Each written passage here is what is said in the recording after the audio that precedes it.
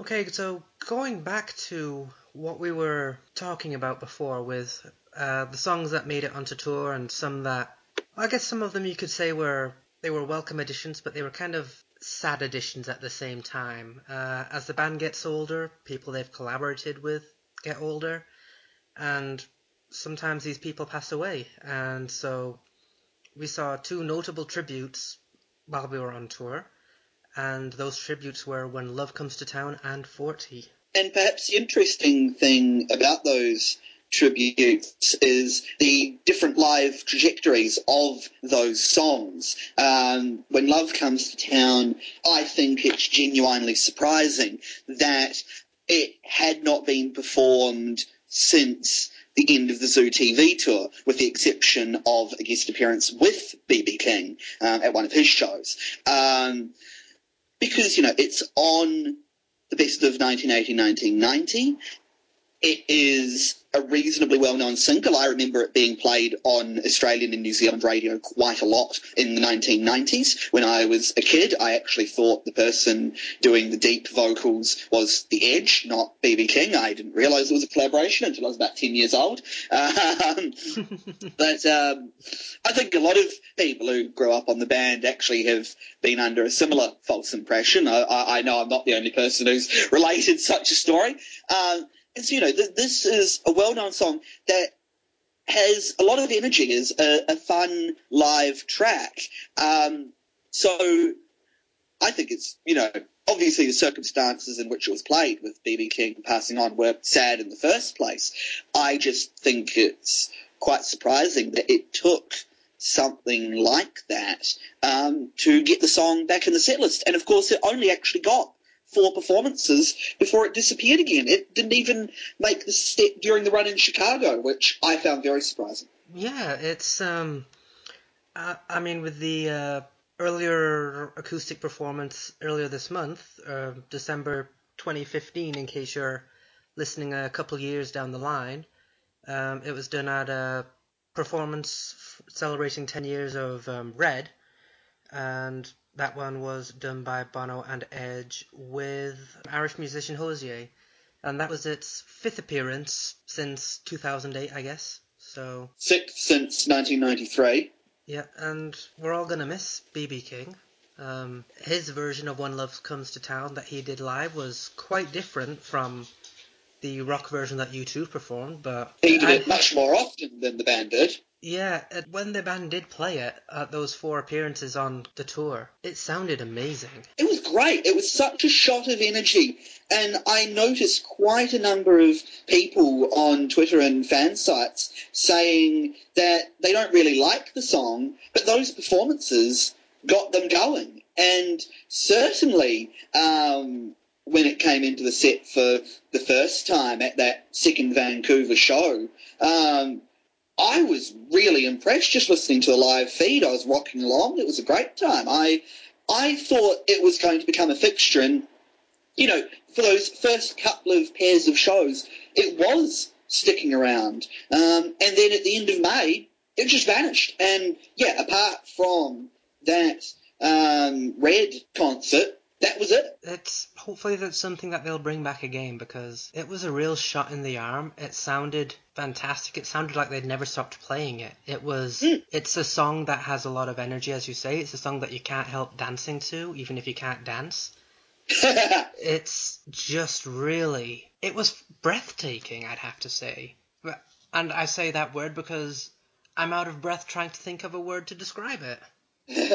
No, it was really good, and I think ditching it early was a surprise and probably not the best decision. I certainly think had they done Desire When Love Comes to Town rather than Desire Angel of Harlem, that would have been better. But of course, the appeal with doing Angel of Harlem is that, they could bring somebody on stage to play guitar. That's, a very popular song for them to use in that capacity. So I guess that's partly an explanation. But why it, vanished so quickly after 4 performances that received widespread praise is fairly confusing. Of course, the other tribute song had a much different trajectory. There was the very sad and very unexpected death of Dennis Sheehan, who has been, a prominent member of U2's crew literally for decades. And anyone who, listened to the live shows has probably heard Bono tell the story about how Dennis was the one responsible for getting the "How Long" chant going at the end of 40 at Red Rocks, where he was, lurking under the stage and, started yelling out "How Long" and got the crowd singing it as the band left. And so when he passed away very suddenly early in the tour during the Los Angeles stand, they brought 40 back into the set for him. It was very powerful. But many of us wondered, would it stick around? Would it be played more than, just those two performances in LA? And it did. And it lasted right through essentially to the end of the second leg. It was used for other tributes. And even when it was not being used as a tribute, just when, the band went from Bad into 40, it was an incredibly powerful moment. And an unexpectedly good transition, I'd say, as well. Well, I've always thought that Bad/40 is one of the band's best closers anyway. The performances from the Vertigo tour where they didn't play 40 in full after Bad. When they played 40 in full on the Vertigo tour, it'll be on other nights. But when they ended the shows with a lengthy snippet of 40 within Bad, that, I think, for me, is a pinnacle, possibly the pinnacle, of their live closes. Obviously Love Is Blindness is another one that's right up there for me.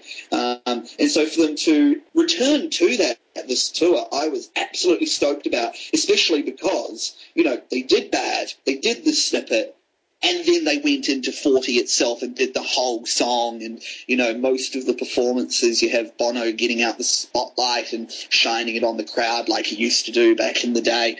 I thought that was just brilliant. It was moving, especially at the last Dublin show, I'd say. I think all the time, every time it was done, just knocked me over. There's a reason it's endured for so long. That's all that can really be said about that. Even on people don't realise it, but it has been done on basically every tour, except I think Zoo TV. Yeah, there was a snippet of it in one Love Is Blindness performance in Mexico City. But other than that, that was the only tour it missed. Of course, it holds a very interesting distinction on 360 because it was only played once. It was played in Moncton, which, as I think most people know, was the very last show of the tour. And it was the very last song of the tour.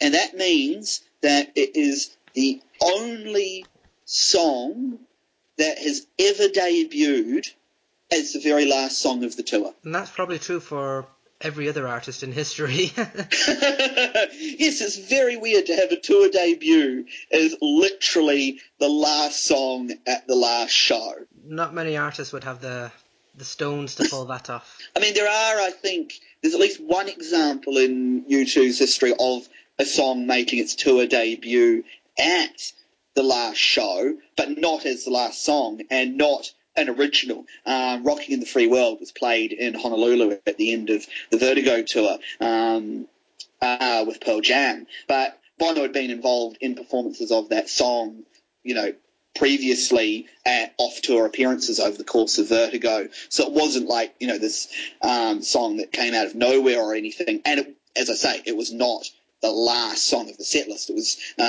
during the encore, I believe, but it was not the final song.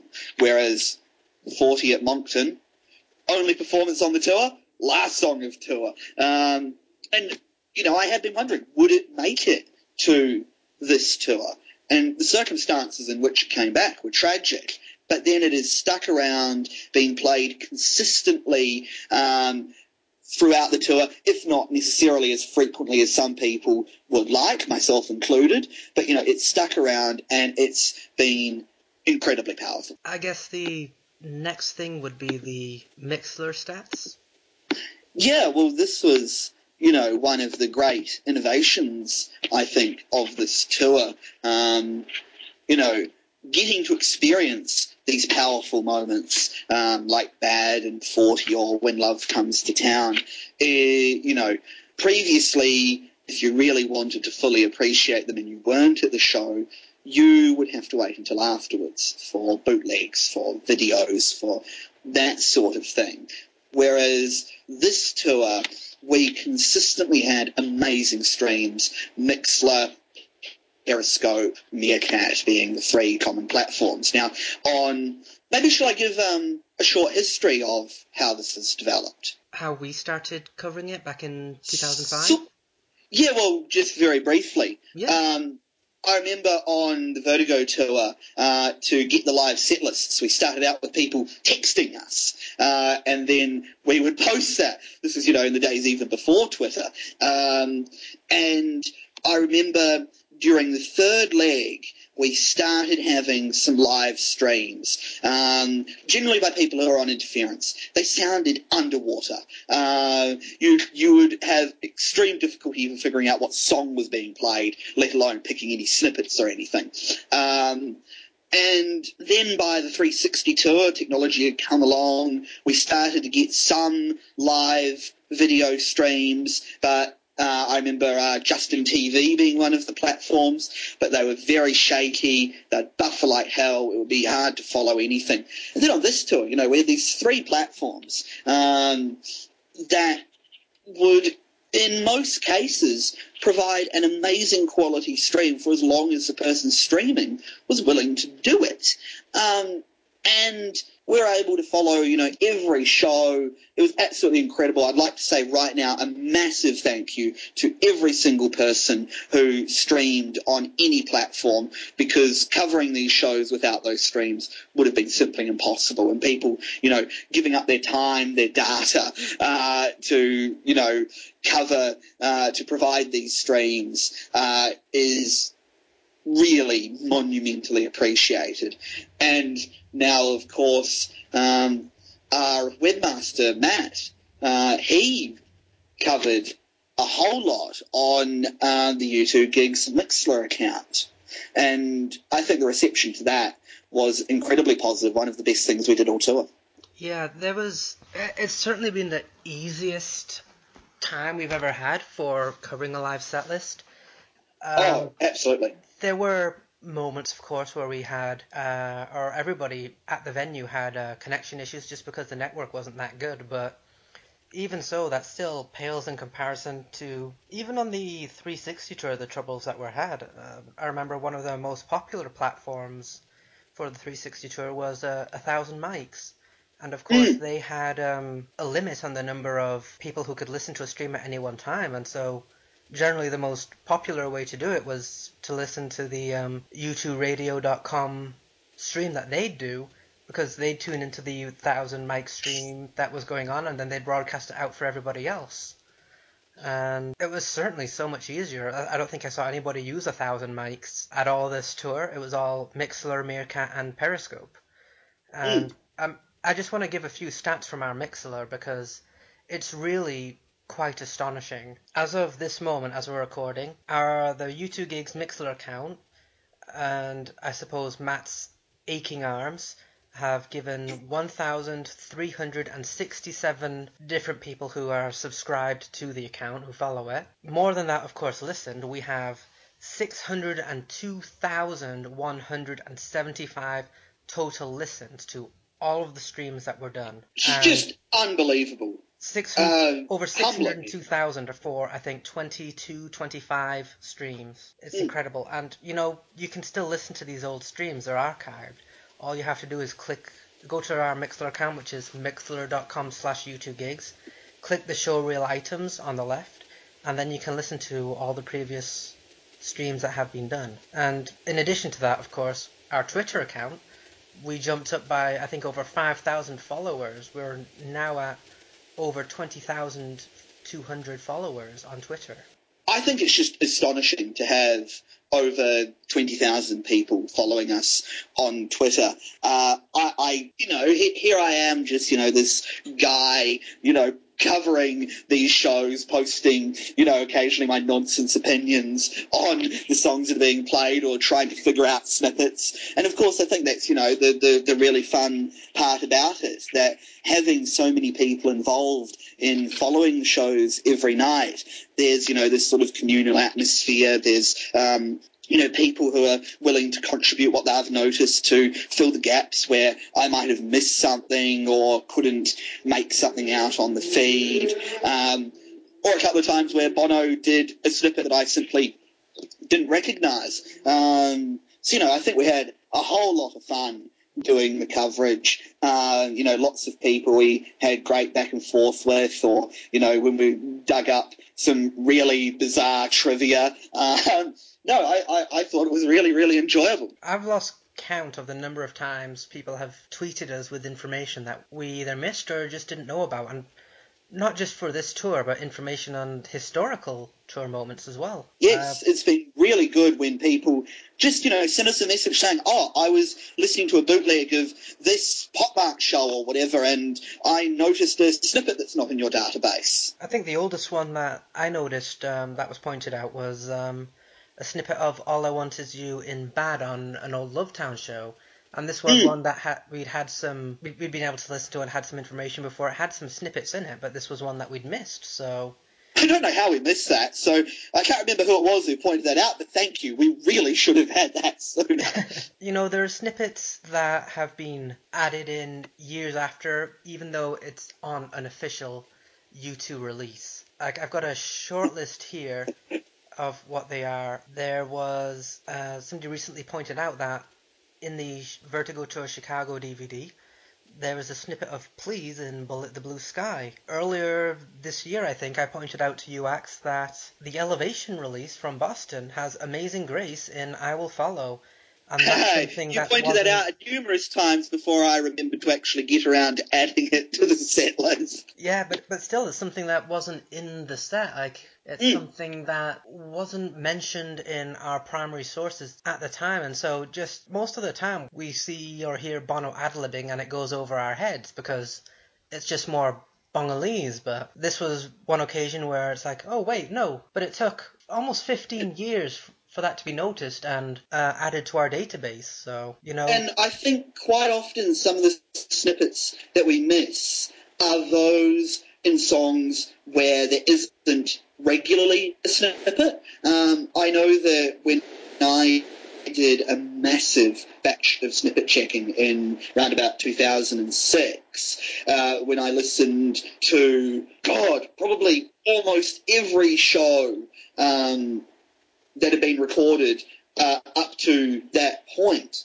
I tried to listen to full shows, but after a while, especially on tours with really static set lists, you would sometimes, I'd sometimes find myself skipping to the points where I expected there to be a snippet. If I was listening to a show that had Bad, I would, jump straight ahead to that to see what was snippeted in Bad, and might not have checked, say, October into New Year's Day because there never were snippets there.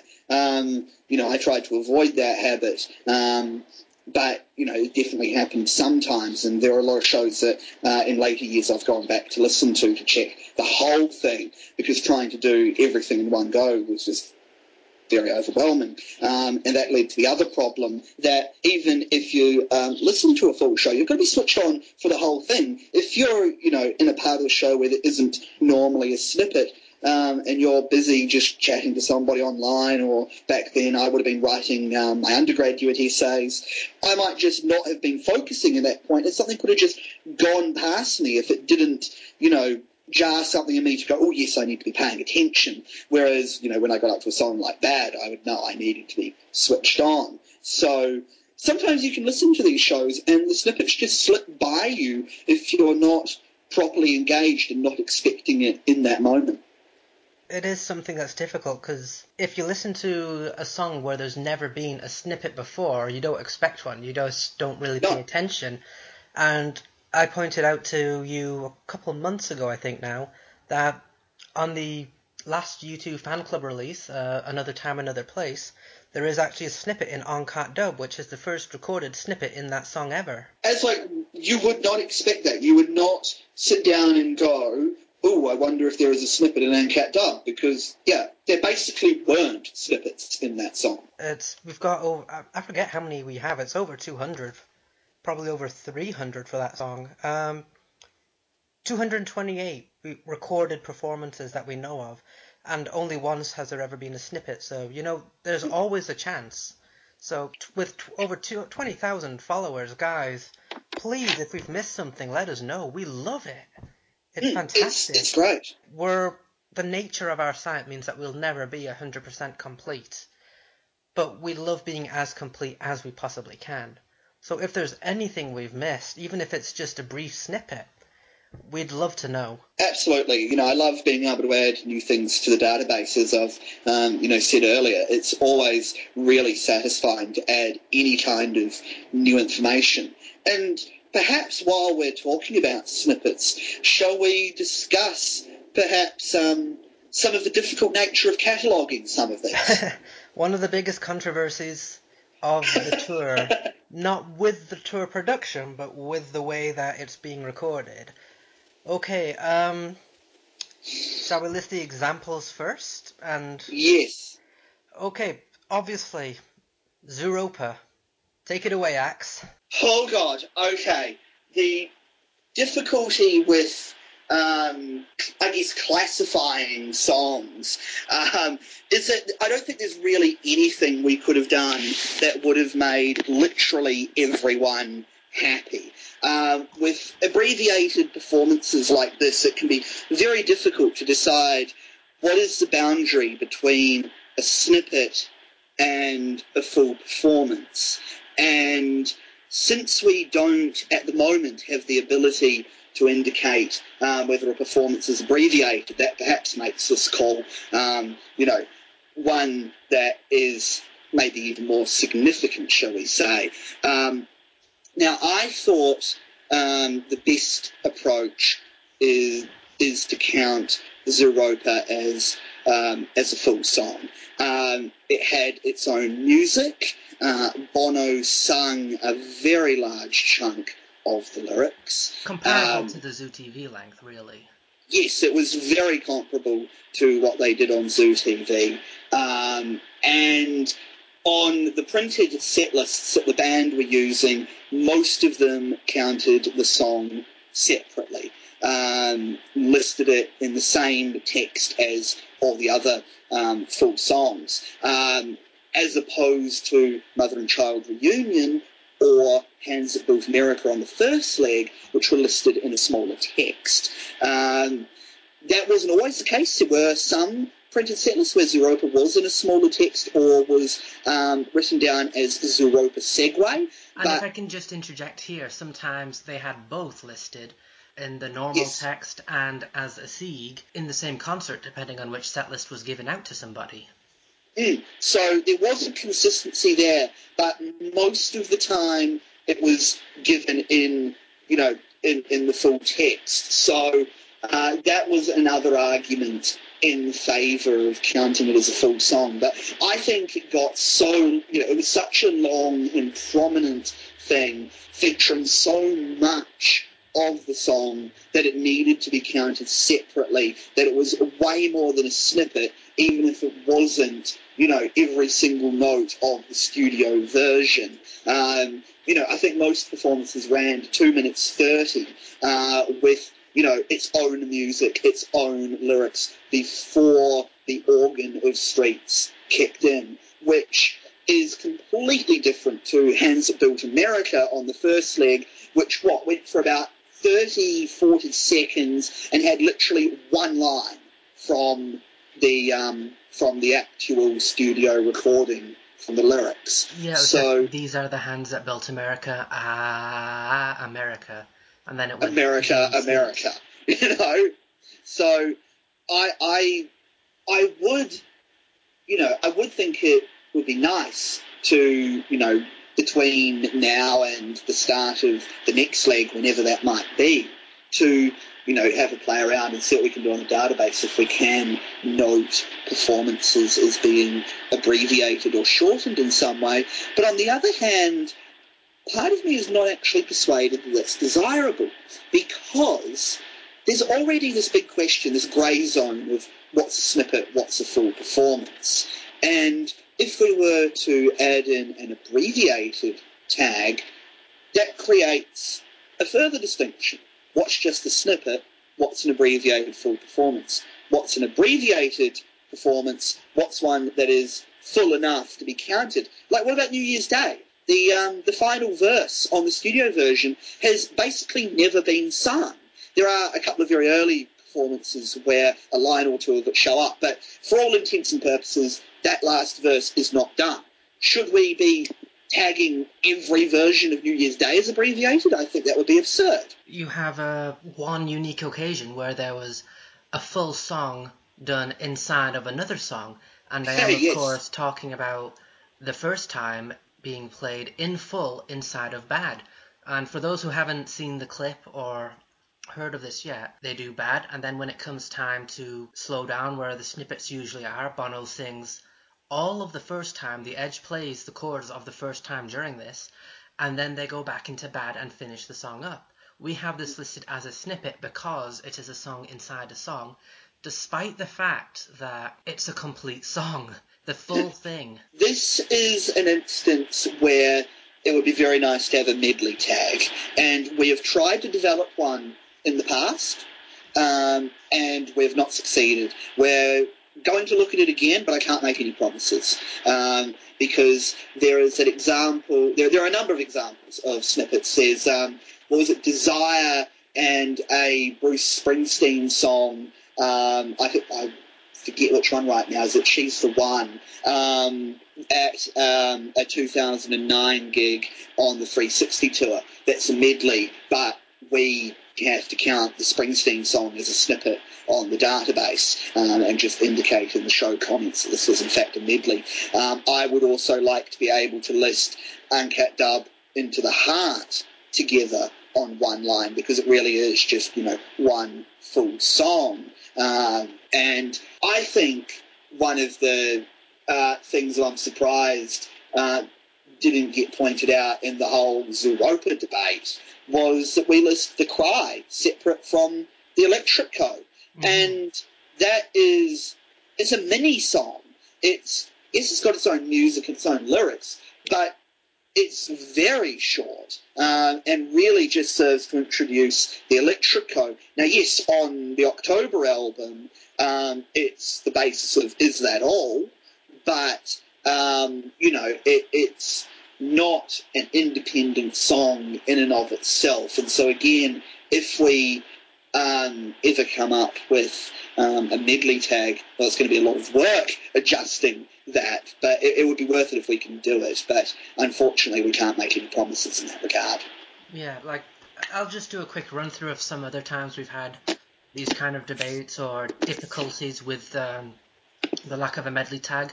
We have, back on the 360 tour, there was The Wanderer, which was done in Nashville. We classified that as a snippet because I believe it was just the first verse and then a repetition of One, Wanderer. We deemed that not quite lengthy enough for it to be classified as an independent song. That was at the end of I Still Haven't Found What I'm Looking For. Back at the Music Rising performance in 2006 with Green Day, it's probably best remembered for The Saints Are Coming. But at the end of that, they went into Beautiful Day, which is literally just the final chorus. After The Saints Are Coming, Bono does some random bongolese, I guess you could say, and the only actual lyric from the song that comes in apart from the final chorus is "See the bird with a leaf in her mouth. After the flood, all the colors came out," and then it's just the Beautiful Day jam. And that is literally all there is of the song. We classify that as a full performance because we don't have that abbreviated tag, but really it's not lengthy enough. It's the final chorus only. You can't really call that a full performance of the song. Finally, there's the Pump It Up, Get On Your Boots medley that was done on Elvis Costello's Spectacle in Toronto back in 2009. And it's clearly a medley. They perform lengthy parts of both songs, but just because of the nature of the database that we have, like as Zach said, we've tried before, and we're going to attempt again to get some sort of medley tag, but because of this we have to pump it up as a snippet and Get on Your Boots as a primary song. You know, there are going to be these tough sorts of calls. You know, no matter how you design a database, you're going to have borderline decisions that are going to be tough to make. And you know, I think sometimes you just got to make a call and stick to it. And that's what we did with Zooropa, and I'm happy with the decision that we made there. It was a bit frustrating how long that debate dragged out. I got a little bit shirty sometimes with how, you know, well into the leg people would be trying to persuade us to change it. It's like, no, we've had this discussion, and we're quite happy with what we're doing. And, you know, different fan sites have chosen to classify it different ways, and I think that's the virtue of having multiple fan sites is, you know, you can get that sort of thing. Yeah, they've had... Sorry, they had the other fan sites, as Zach said, that's one of the beauty about having the different fan sites. U2 Tours, they had their own internal discussion. They decided it was a snippet and not a full song, and you know what? All the power to them for that. I have no problem with that at all. I relish the fact, personally, that we have... That's their call. Yeah, like, I relish the fact that they've come to a different decision than us. It's absolutely fantastic. And I'm not trying to say that sarcastically, so I hope it doesn't come across that way. It's it just serves to highlight the confusion that we have. We're not going to claim that we're the only database out there. We're not going to claim that we're always going to be right. We've come to our own decision after some internal discussion. The other fan sites have also come to their own decision. And I don't think it really matters which way you decide to go with it. At the end, what matters is that it's been documented. And trying to maintain internal consistency. And with these marginal calls, that can be difficult, especially, you know, things that are added a decade ago and then our thinking changes. Though I do stick behind what we did for Peace on Earth, and that has provided somewhat of the template for most subsequent decisions.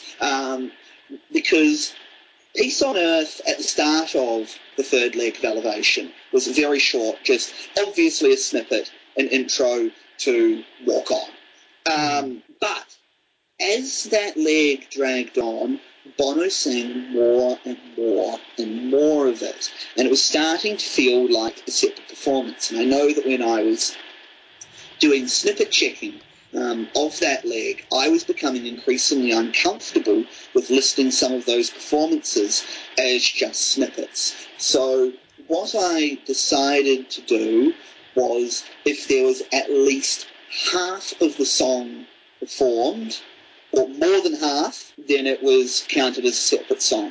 And that happened on 3 occasions, and those are the 3 that are listed as full performances.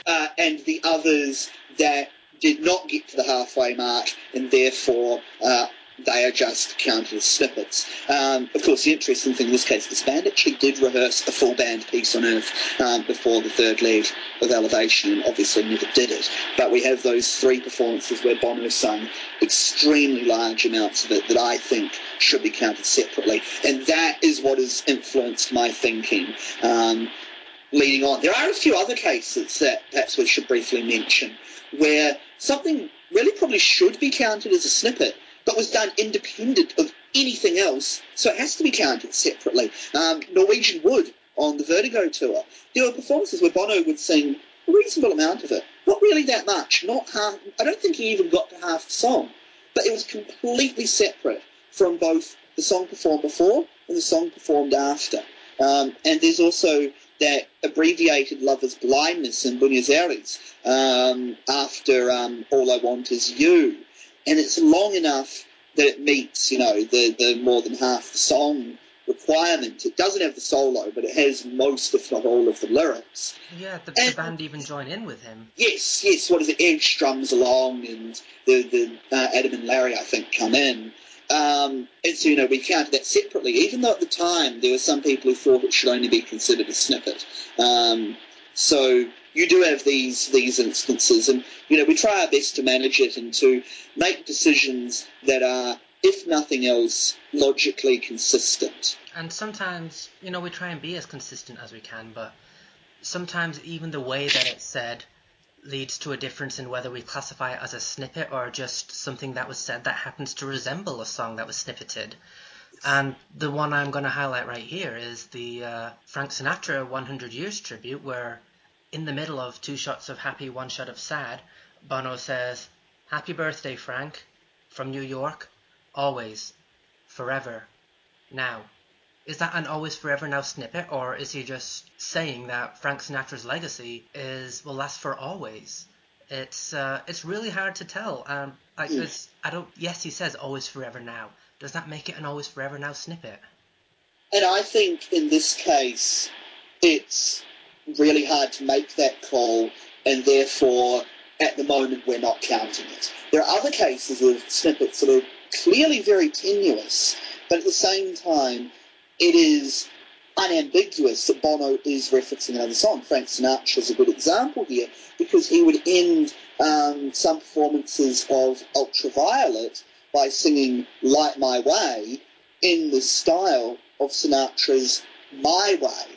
And it's very clear that Bono is referencing the Sinatra song.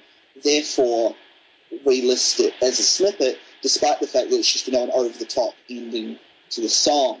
And, there are other examples of these very brief not remarks, but, Bono humming the melody to something, or dropping, a very short titled lyric somewhere. Because it's unambiguously a reference, we count it. Any sort of reference to another song, we list meticulously. But in a case like this, the Sinatra Always Forever Now thing, it's spoken, it's not 100% clear if he's actually referencing a very obscure track from Passengers or not. And then there have been some cases where in speeches he makes spoken references that are possibly or probably to a song lyric, but we've tended to not count those, that, there needs to be something sung, that it has to be more than him just talking and making a handy pun. And these are historical cases as well. One that was brought to our attention recently is that back in 2003, Bono sang the exact same Invisible snippet that we count in 2015. This was at the Special Olympics broadcast where they performed one. And at the end of the song, Bono says, "There is no them, there is only us." Do we count that as an Invisible snippet 12 years before the song? I don't think anybody could reasonably expect us to believe that Invisible was in development with that lyric for that length of time. Yes, some songs go through lengthy development periods, but not generally that long with the same lyrics. And I think that one quite clearly is not an Invisible snippet. "There is no them, there is only us" is, a common enough phrase, from human rights campaigning. When I was, an idealistic teenager some, 10, 12 years ago, I remember that phrase being around, and that would be, what Bono was referencing, and it's stuck around long enough, and he's been active enough in those sorts of movements, obviously, that it has come through in Invisible's lyrics and is now an obvious reference to the song. But 12 years ago, he was just using a phrase that was bouncing around at the time. And the same thing can easily be said of Crumbs from Your Table. Obviously, the lyric, "Where you live should not decide whether you live or whether you die," is in the song, but it's borrowed from many different campaigns. It's where everything except for the "whether you die" part is said, "Where you live should not decide whether you live." It's even mentioned in the Mother and Child reunion portion of the show. It's on the screen. It's written down. Is that a reference to Crumbs from Your Table? No. It's a reference to the motto of many of these different campaigns for equality and anti-poverty. It was incorporated into the song later, but that doesn't mean that it's actually a reference to the song when it comes up again in the future.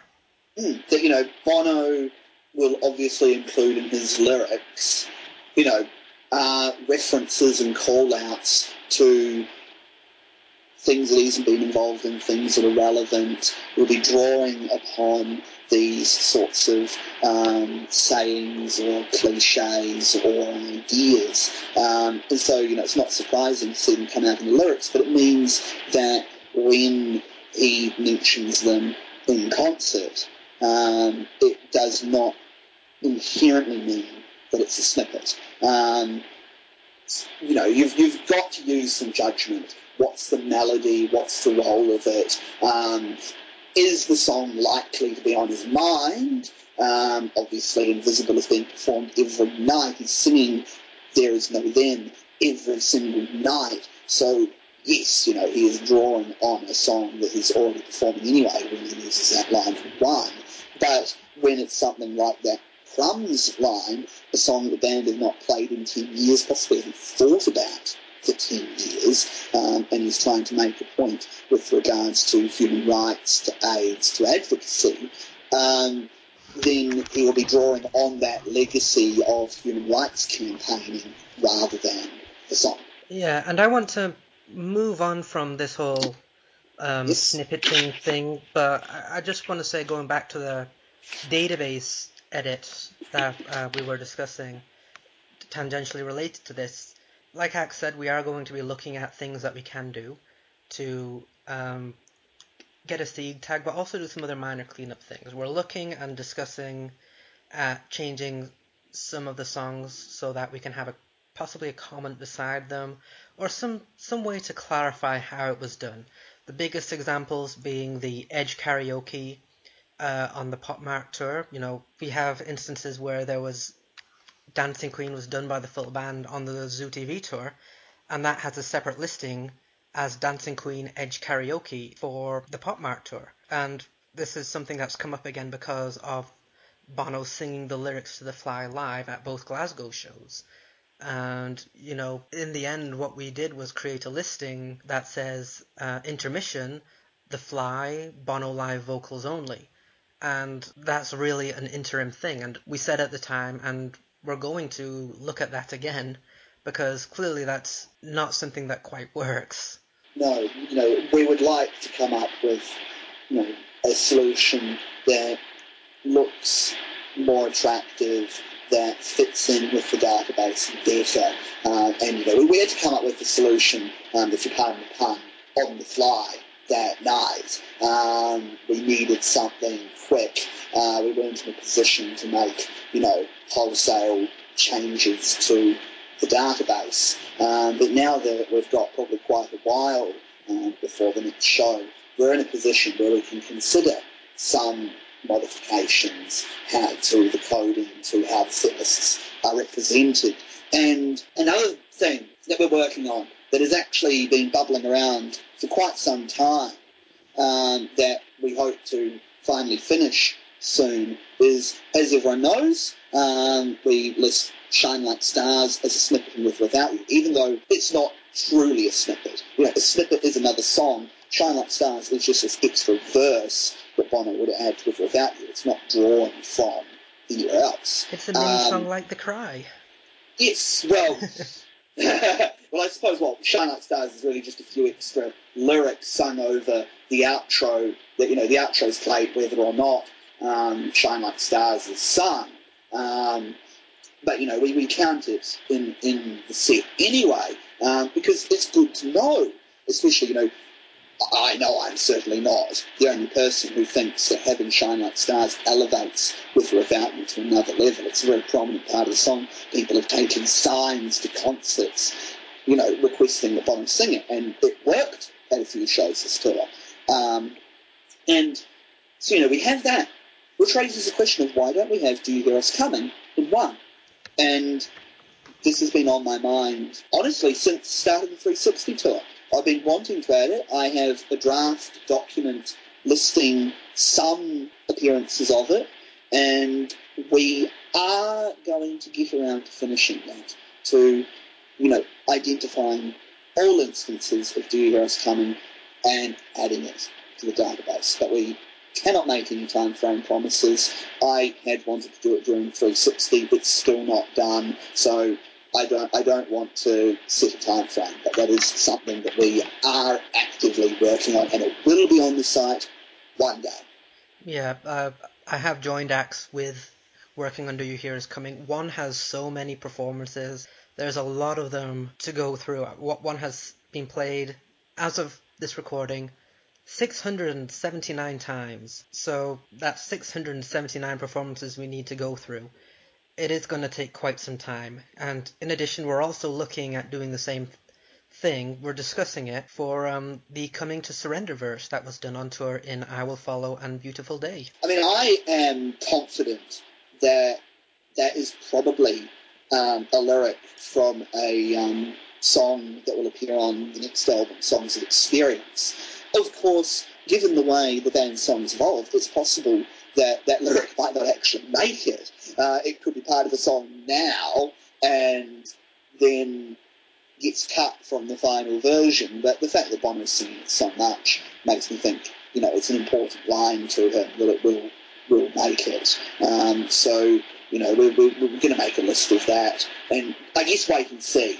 If it turns out to be on another song, then we can add that as a snippet. If it turns out to not be on Songs of Experience, then we might just add it as its own thing, like Shine Like Stars or The New Girl's Coming. And the difference really between this particular verse, or just even lyric, and, say, the rapping moment of Surrender at the 360 tour, is really the fact that it's being done in two songs.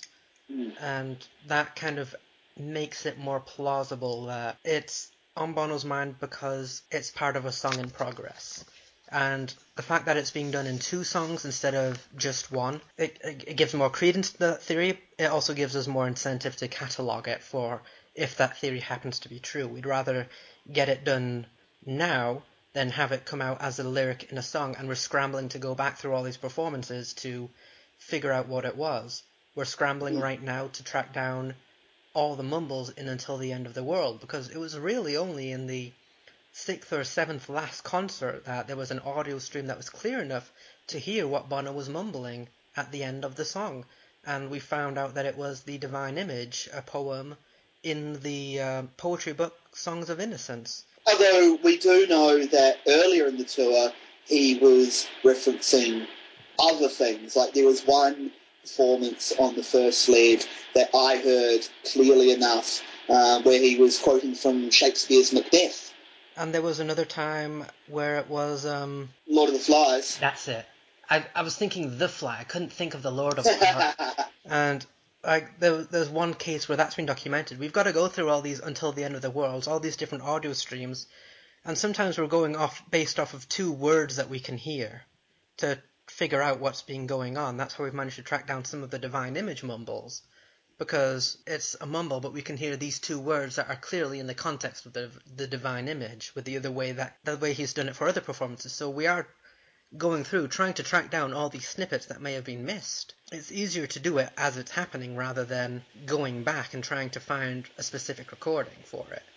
Like it's definitely a challenge. Yeah, and especially because the recordings that we have may not be clear enough to determine what's being said. I should say here, though, that Mackin's being very diplomatic at the moment about adding some of these mystery verses, because he has been very strongly in favour of adding the Moment of Surrender rap to Moment of Surrender in 360. I've been more on the fence, but am inclined now to add it. That it's beneficial extra information. That extra rap was something that a lot of fans enjoyed, and it would be helpful for people to know when it was done. And, in some of these cases, it's also possible that what's being snippeted is, in fact, a cut lyric or a cut verse from the song. I certainly think that's plausible for Shine Like Stars. Absolutely, and especially given the way it was done right from the get-go on Joshua Tree.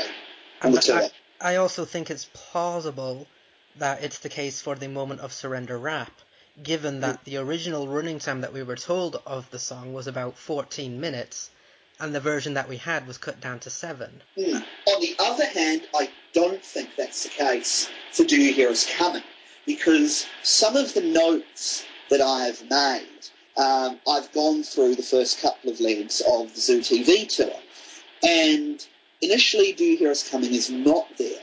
Then, as the tour gets going in its first few weeks in the very first North American leg, Bono starts improvising over the end of the song. And there are a couple of concerts where he sings something different. He's ad-libbing, it's not a snippet of another song. And then there are a few performances where he sings what is the melody of Do You Hear Us Coming with very early lyrics or different lyrics. It's not until later on that leg, or it might not even be until really the second leg, the European leg, that he settles on Do You Hear Us Coming as we know it. And it's also changed over time, that it was originally Do You Hear Me Coming, and on later tours it becomes Do You Hear Us Coming. And there have been other variations. After Michael Hutchence died, he sang it as Do You Hear Him Coming? So, it's had those variations. But I think that's actually something that evolved organically in the performances, rather than being something cut from the studio, as may be the case for Shine Like Stars and The Moment to Surrender. Yeah, so in other words, we're working hard behind the scenes and there's a lot of stuff to go through. to cut it really short, basically. Yes. Okay, Ax, you really wanted to talk about setlist diversity on the tour. Specifically, you had two things that you wanted to come up with. The concept of rotating shows, as opposed to just the 4 rotating setlist slots, and a heading which you insisted be titled Elevation Must Die. Yeah, sure, maybe touch on that first. Sure. Elevation, is a very popular song, especially. I think it's one of the songs that's actually more popular among casual fans than hardcore fans. Certainly that's been my experience from hanging around the fan community for so long. And yes, it works well live, it gets people jumping, it's fun. But do we really need it becoming a regular for the 4th tour in a row? Because I didn't mind it when it was showing up just every now and then on the first leg.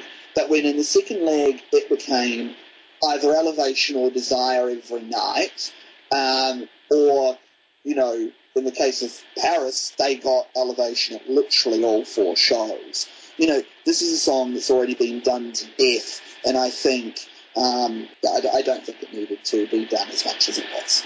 Yeah, it's a decent song. It gets people jumping. I think in a lot of respects, its longevity was pretty much replaced instantly on the Vertigo tour by Vertigo. It's another song that gets the people moving. It's faster. It's a bit more hard rocking. So I think in a lot of ways, Elevation has been usurped by that. It didn't actually appear on this tour for quite some time, a surprising length of time. But then the way that they started rotating it every other night, it became a staple on the first leg and the third leg, on the first and third nights as the first E-stage slot. It became quite clear that they were intending to use it on the recording for Paris. At the time we're saying this, Elevation has had 8 official live releases in the past, and this isn't including the Paris broadcast, but that would take it to 9. But do we really need Elevation that 9th time when there were other songs that haven't been done but were really rocking? There's Two Hearts Beat as One, which has done 3 times on the tour. That's only ever had 1 live release. There was Magnificent, which was done in a totally different style from any way it was done on the 360 tour. There's Volcano, a brand new rocking song that, while not a personal favourite of mine or anything, certainly, ought to be catalogued in some way for posterity, because judging by how infrequently it's played, it's probably not going to stick around much in the future. Absolutely. I was convinced that Volcano would appear on the release, and that U2 would add it in. I mean, they have a history of trying to put their new songs into the release because they understand that it's likely they won't be played again. They want a live version of there. The prime example of this is Unknown Caller, which disappeared from the set list on the second leg of the 360 tour, but they brought it back in time for the Pasadena performance, which was streamed on YouTube and released on DVD. They wanted that song for that DVD, and so I thought the same would certainly to be true of Volcano, and so I'm really astounded that that wasn't the case. I thought it would even make it as the second D-stage slot, but if they had to keep Elevation, but that never ended up being there. Yeah, that surprised me. As for the broader issue of rotations, this tour has been strange in that sense. Obviously, the way the tour was originally promoted was that the first night and the second night were going to be quite different. The original tour announcement on U2.com says as much. I think that's still on their site, even if it isn't. We quote it in our announcement of the tour, so you can go back into our archive in December 2014 and find the tour announcement where that very clearly indicates first and second night will be quite different. The way it worked out was that there was generally about a 4-song difference between each night, clearly not the rotations that was indicated. What we do know is that in the course of the band's rehearsals before the tour, they abandoned the full rotations idea, but kept some of it, obviously, the E stage, the second song slot, the closer, that sort of thing. But this has led to a very unusual situation where, in terms of core set list, this tour has been very static. Not quite as static as Pop Mart, or large chunks of Zoo TV. But to be honest, for an arena tour, it has not had the level of diversity night to night that we saw on Vertigo or most of Elevation. It's been incredibly static, with a core chunk of songs that have been played almost every night. I won't do the count right now, but I think it's 18 songs, literally every single night, in a set list that's normally 23 to 25 songs long. So it's, leaving very little room for other songs to come in and out. On the other hand, we have an astonishing diversity of songs chosen. 55 different songs have been performed at least once in full on this tour. That is the third most ever.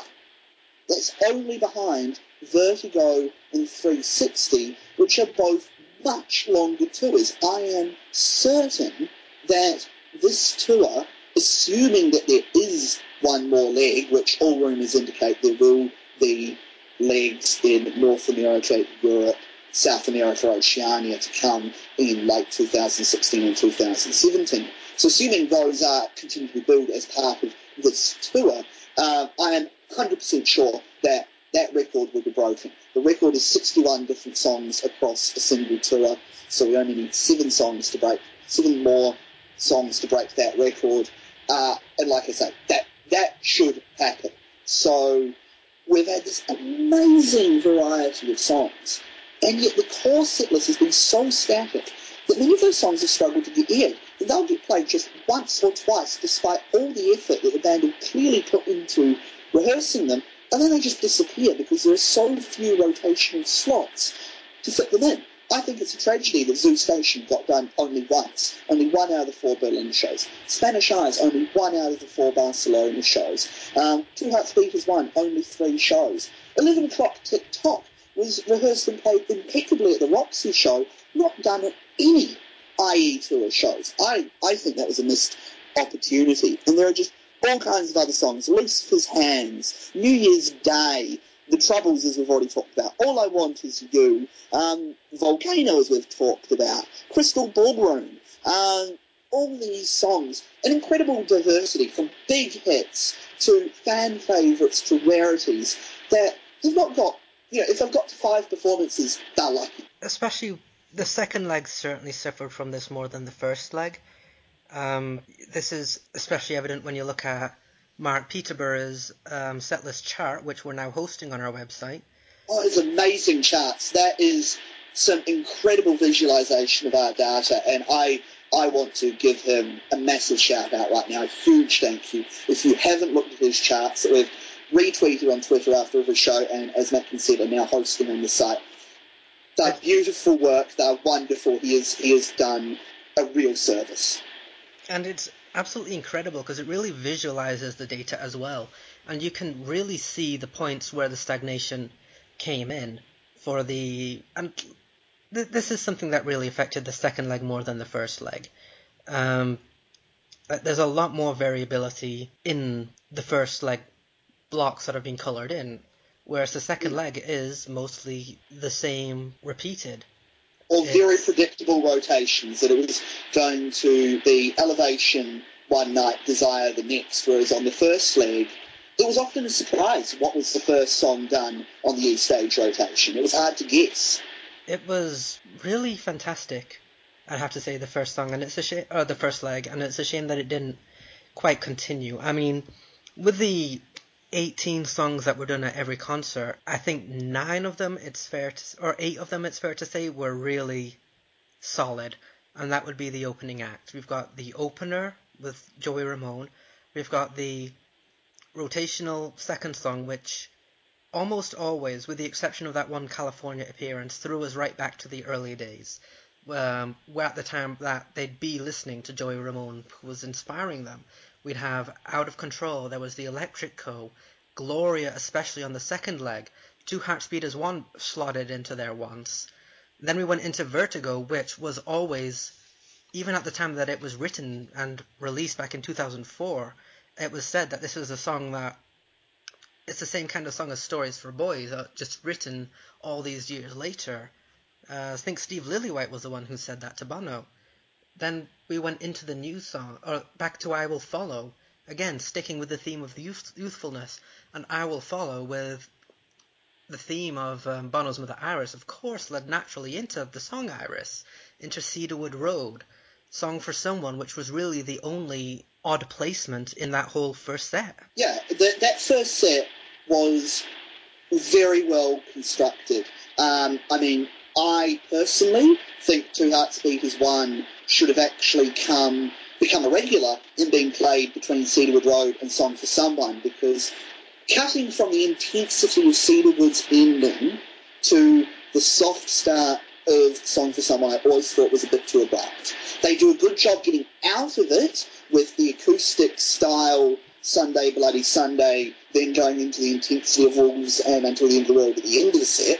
But getting into Song for Someone I thought was a bit awkward. Had they put Two Hearts Beat as One, that would sound fine after Cedarwood Road, and because it was written about Bono's honeymoon for his wife, it fits thematically really well with Song for Someone. So I think that would be really the only major change I would make. That first set, as much as I'm a big proponent of setlist diversity, I'd love to see the band varying things up a bit more because they have so many songs in their catalogue that so many people want to hear. As much as I would like to see more of that, the first leg was really well paced. It was the second leg and the encore that I wanted more variety. I'd argue that it's probably the single best overall arcing theme or mini set, as it were, that they've ever come up with. Certainly since the opening passage of Zoo TV, that was, just an amazing shot of songs as well. But that was more a sonic theme, whereas this had an actual narrative. It was a journey that the band took the crowd on that worked really well. And then I think, the second set and the encore was the place to play around a bit more. They didn't have to do Pride or Without You every night. They didn't have to do City of Blinding Lights essentially every night. They could have rotated even better than the real thing with Mysterious Ways, and that would have freed up one more space as well. I think that to a degree they weren't as comfortable with the second set either, because especially in the first leg we saw more meddling around with the order of songs. We saw Every Breaking Wave going into With or Without You, going into Bullet the Blue Sky. We saw City of Blinding Lights going into the main set. We saw Beautiful Day being shuffled between the main set and the encore. Streets started out in the encore almost as the closer in Vancouver before it was moved to the main set. They weren't quite as comfortable with the second set as they were with the first, which was, with the exception of that second slot song, was cast in iron. There wasn't a single change in the first 10 songs apart from that. Yeah, and I mean, I honestly think this tour's biggest problem was the encore. In that the second set had its problems on the first leg, but by the second leg, they ironed some of those out through the amazing, incredibly moving refugee segment. Yeah, I think once they got to Europe, and as the refugee crisis really became a lot more newsworthy, not only in Europe where it was already a major issue, but it became, as a North American, it became a lot more prevalent here in North America than it had before, especially because it came up as an election theme when Alan Kurdi died. It was in the middle of the Canadian election up here. That brought it to the forefront to the whole country here, whereas before it was not discussed that much.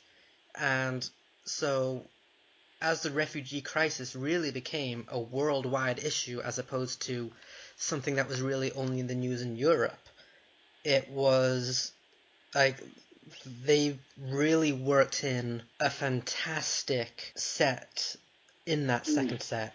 Where that second half of the second set, October, Bullet, Zooropa, Streets, Pride, was perfectly paced with exactly the right visuals. It was really emotive, really striking. So, I mean, that's, I guess, in part an explanation for why the second set perhaps became a bit more static. But it doesn't explain why the E stage became more static. It doesn't explain why they didn't play around with other parts of it. I personally felt With or Without You came across as tacked on at the end of that set, that they could have finished with Pride, because that brought the theme to a close. Then they could, move With or Without You to the encore or something, play around with the encore more. The encore, I don't think, ever really got sorted out, though when they did the version which was City of Blinding Lights, Beautiful Day, Bag, 40, that worked really well. That was a good encore. But it always felt incomplete. And the other interesting statistic that I should mention here is that so far, this is the only tour ever where U2 have not played a song from the latest album in the encore. Wow, I knew about the Zooropa stat in Pop Mart, but I didn't realize that it was the first time for the latest album not being in the encore. The closest we've got is that on the Unforgettable Fire, there was not a new song consistently in the encore, but there were a few nights where a new song such as A Sort of Homecoming did appear in the encore, whereas it has not happened on a single show this tour, and it's normal for there to be a new song. Look at Moment of Surrender on 360.